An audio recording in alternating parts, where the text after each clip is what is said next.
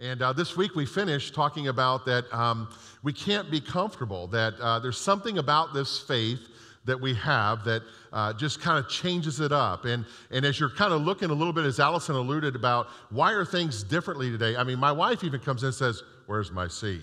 I mean, we're trying to demonstrate something today that, Jesus shook it up.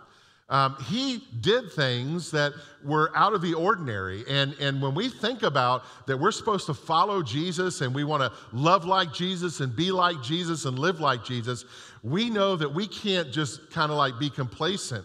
We can't just be sedentary. We can't just be like on a log and just wait for those things. But we're going to learn a little bit today about some fantastic things, and I'll clue you in a little bit about what these tables mean. Let me just say this too, that when I was playing football, my senior year, we kind of had a mediocre year. But the years before that, we had a stellar team and went to bowl games and things like that in high school. And so my senior year, I had all these hopes and goals that we would do great. But like I said, we probably played 500 ball, one half, lost the other half. And but I remember that our stadium was always filled every week. On Friday nights, it was like packed. And it was packed, and there was like no room to move around. But what I noticed that year was the excitement level started going down because we didn't win as many games. And what I started also noticing was that even though the stadium was packed, that people came and filled the stadium, but they weren't really interested in the game.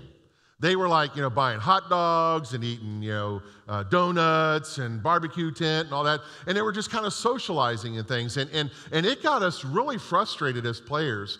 And I tell you what, you get all that testosterone on the field and nobody's watching and cheering you on. It doesn't do very good.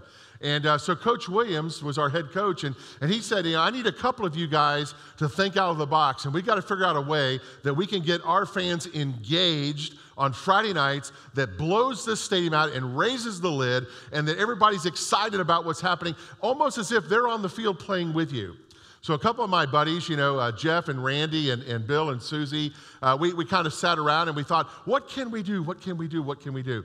And we started looking at successful football teams. So Tampa wasn't something we were looking at that time, but we were like looking at other successful football teams. And we kind of honed in on the Pittsburgh Steelers back in the Terry Bradshaw and Franco Harris and Jack Lambert days and Mike Webster and anybody from Pittsburgh, any Pittsburgh fans out there? There's one in the very back. Yeah, there we go. Okay, so we thought we've got to do something. And what I love about the Steelers was they had the knack. Let's look at what they had here. This is a Steeler game. Look at this. Isn't that exciting? You see what they're like alive. You see what they're waving? Does anybody know what they're waving?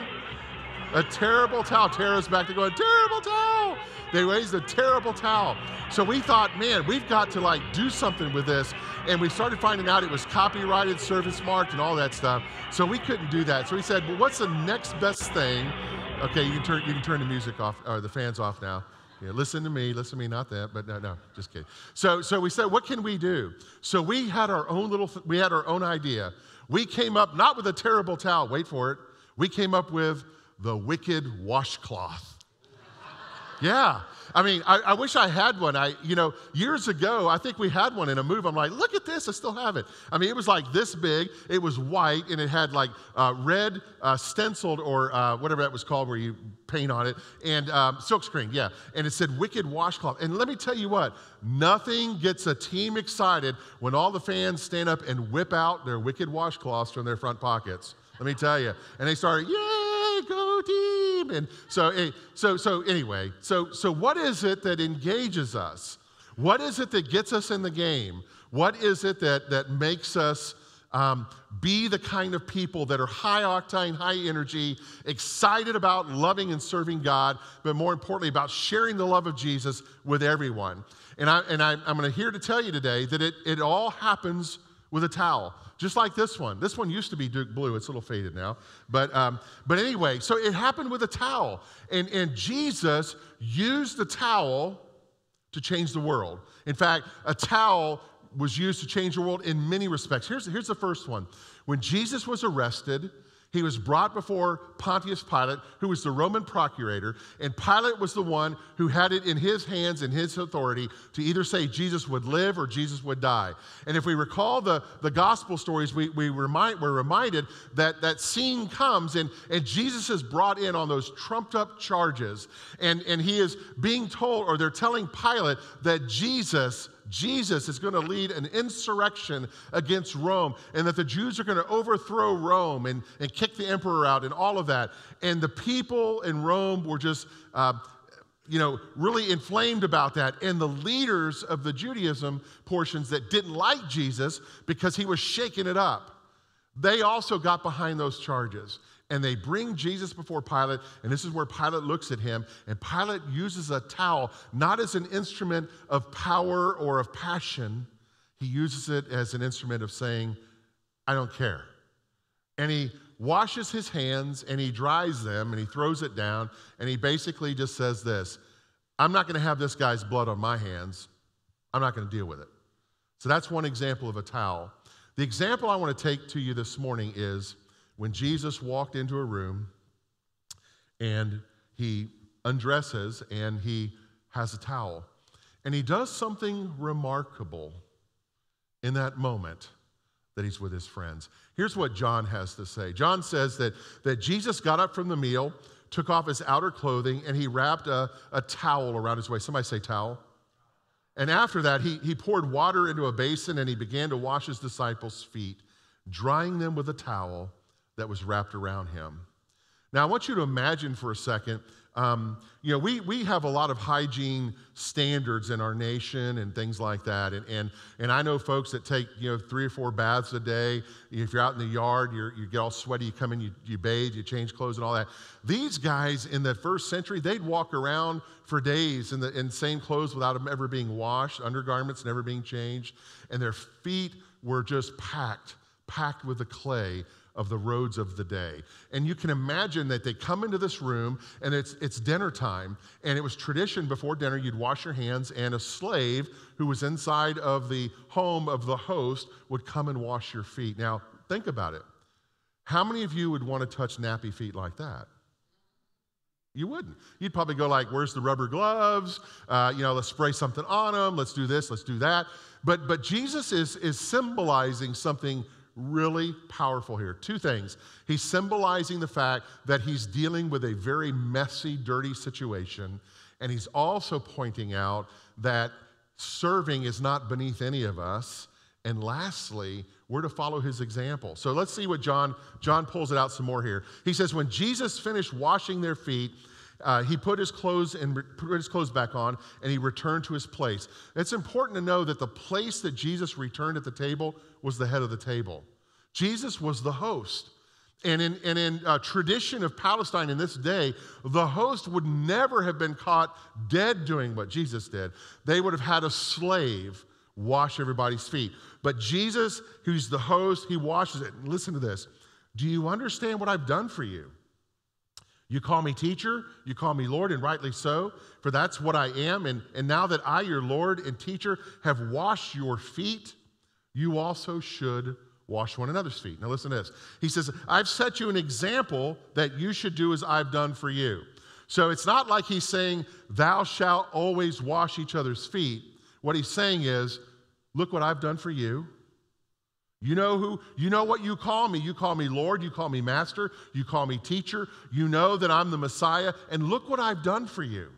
I've washed your feet. He says, I tell you the truth, no servant is greater than the one who sent him. And now that you know these things, you will be blessed because of that. I mean, that's powerful. Now that we know that we are to serve, that's not the blessing. The blessing is not just knowing it. The blessing is when we do serve. And when we give of ourselves, and when we serve someone else, and when we do it because out of love and out of respect and out of desire, but more importantly because of our love of God and wanting to be Jesus in the world and in our homes and in our churches, in our communities, in our schools, we do it for that and we get a blessing.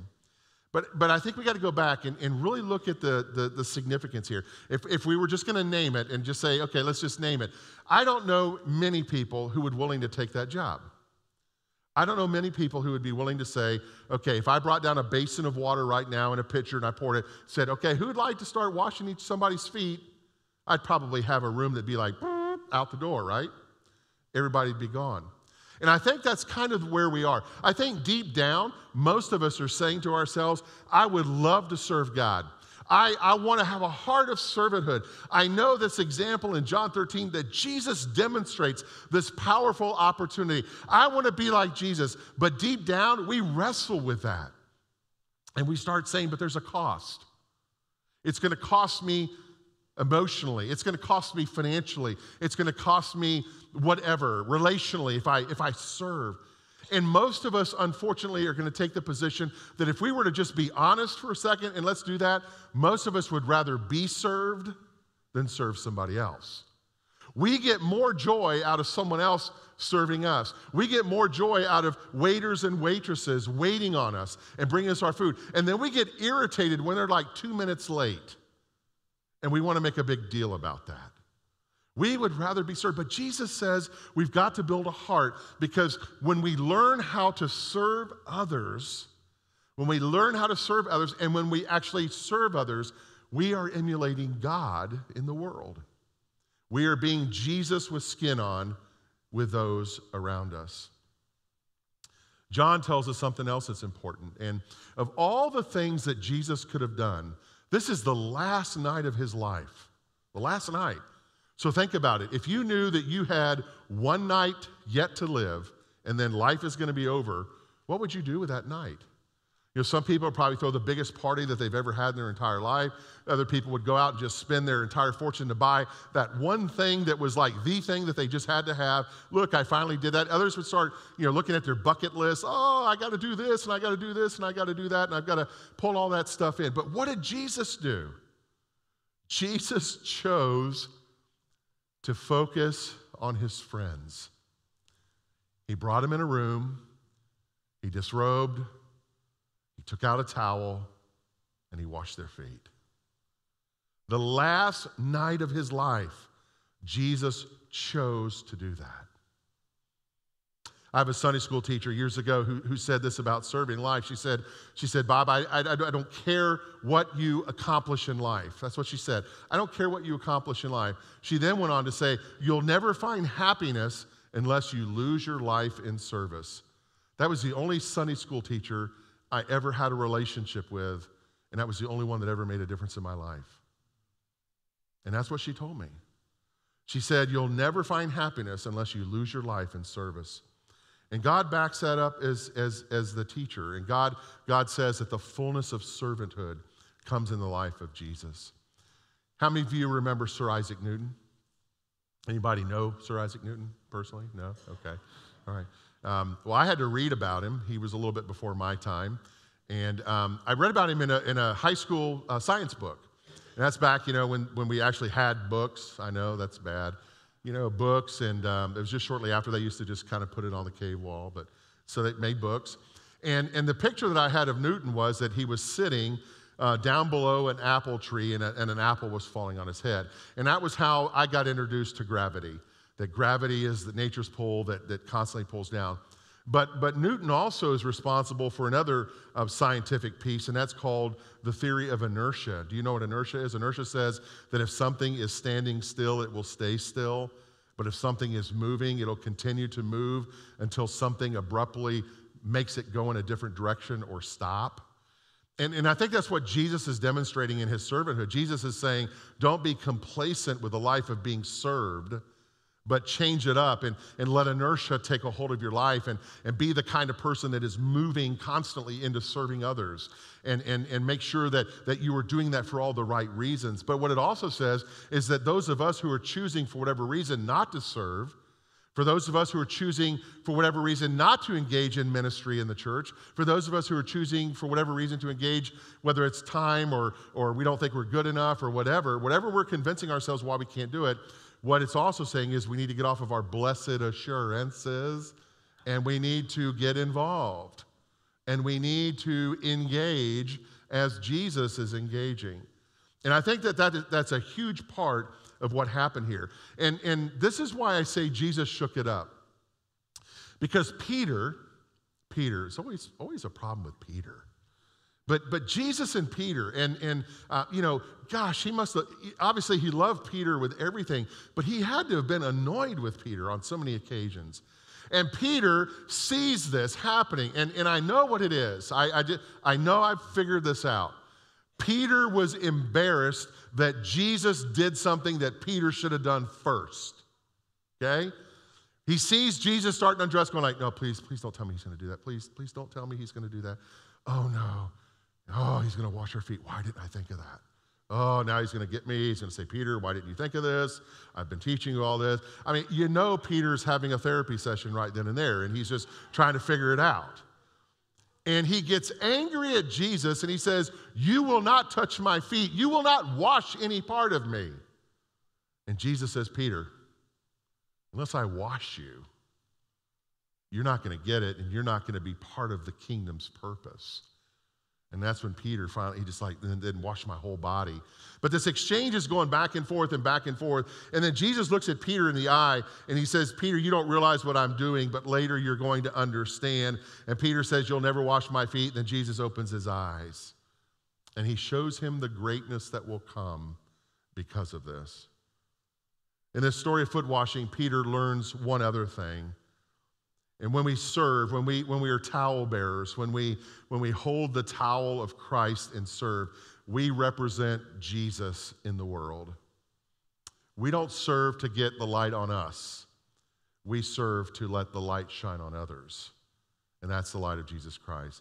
The writer of Matthew records Jesus by saying, let your light shine before men, before women, that they may see your good deeds and praise your Father in heaven. And Peter realizes that the greater truth is in servanthood. And that's why it's important for us to remember that serving brings fulfillment. It brings fulfillment in God's promise of reward. So imagine this, an omniscient God, an all-knowing God is aware of all of the things that we have accomplished in His name. That God sees how we have humbled ourselves in ways of service. And even though others may not recognize or see it, God does. And believe it or not, you may not know that how you serve today, you may not see, you may go home and say like, God, why have you asked me to do this and why am I doing this? I just don't see anything good coming out of it. We may not know until generations of how our serving God brought Jesus into the life of others. So it's the light of Christ that we see. The writer of Hebrews says that God is not unjust, that God will not forget your work and the love that you've shown God as you have helped God's people and you continue to help Him. You see, our serving others is unselfish. Not long ago that when our serving others also lets others see Jesus. Not long ago, we got an email here at the church, and somebody sent an email in, and Laurel Fortuna, our senior director of music and worship arts, she brings it to me. She says, you've got to read this. And here's somebody who says, I drive by your campus all the time, and most of the times when I drive by, I see out on the church lawn a little lady who looks to be up in her years, on her hands and knees. She's got a little dog. She's got it tied up. And she's on her hands and knees pulling weeds out of your gardens. That's Mary Williams. Mary attends our first service. And Mary didn't know that until this morning when I pointed it out. And this lady said that when I see that person doing that at your church, it tells me something about what God's doing in your life and what God's doing in her. Mark Miller right here. Mark, he doesn't know I'm going to point him out. I mean, he's been connected with our youth ministry for over 18 years. I mean, what drives Mark to do that? It's his love. It's his self-surrender. It's his desire to serve God and love our students. We have people that have been singing in our choir for over 20 years and people that have been helping in other ways of ushering. John Hamilton, our lead usher, has been ushering for probably 20 plus years here. But there's also people like Chris Dugan. Chris is working with our tech team. There's Chris right back here. Turn around. There's Chris right there on the camera. Chris is one of our newest tech folks. He's probably just a couple of months into this. So you see, God constantly is wooing us to serve Him, to love Him. And that's what's happening here. This is why we've turned the sanctuary upside down, because Jesus turned that room upside down that night when he pulled that towel out. And if we're going to follow Jesus, then we got to get radical. So let me tell you what this is. This is an opportunity for all of you to do something incredible. Our largest way of reaching people every week is in Sunday morning worship. Through our 2 services, through our live streaming, the stuff that we do through our website with people also coming back, looking at message and all. So what we've done is we've put a representation of all the needs and ways in which you can serve God on Sunday mornings. The ultimate beautiful thing would be that you would serve maybe at 9 and then worship at 10:30. Or if you were a 10:30 worshiper or 9 o'clock worshiper, you'd worship at 9 and serve at 10:30. That's really what we'd love to see. Some of you have said, but I'm only here for a couple of months out of the year. I'm a winter guest. You know what? You can serve while you're here. Don't let that stop you. But in order for us to bring the gospel every week, it takes servants.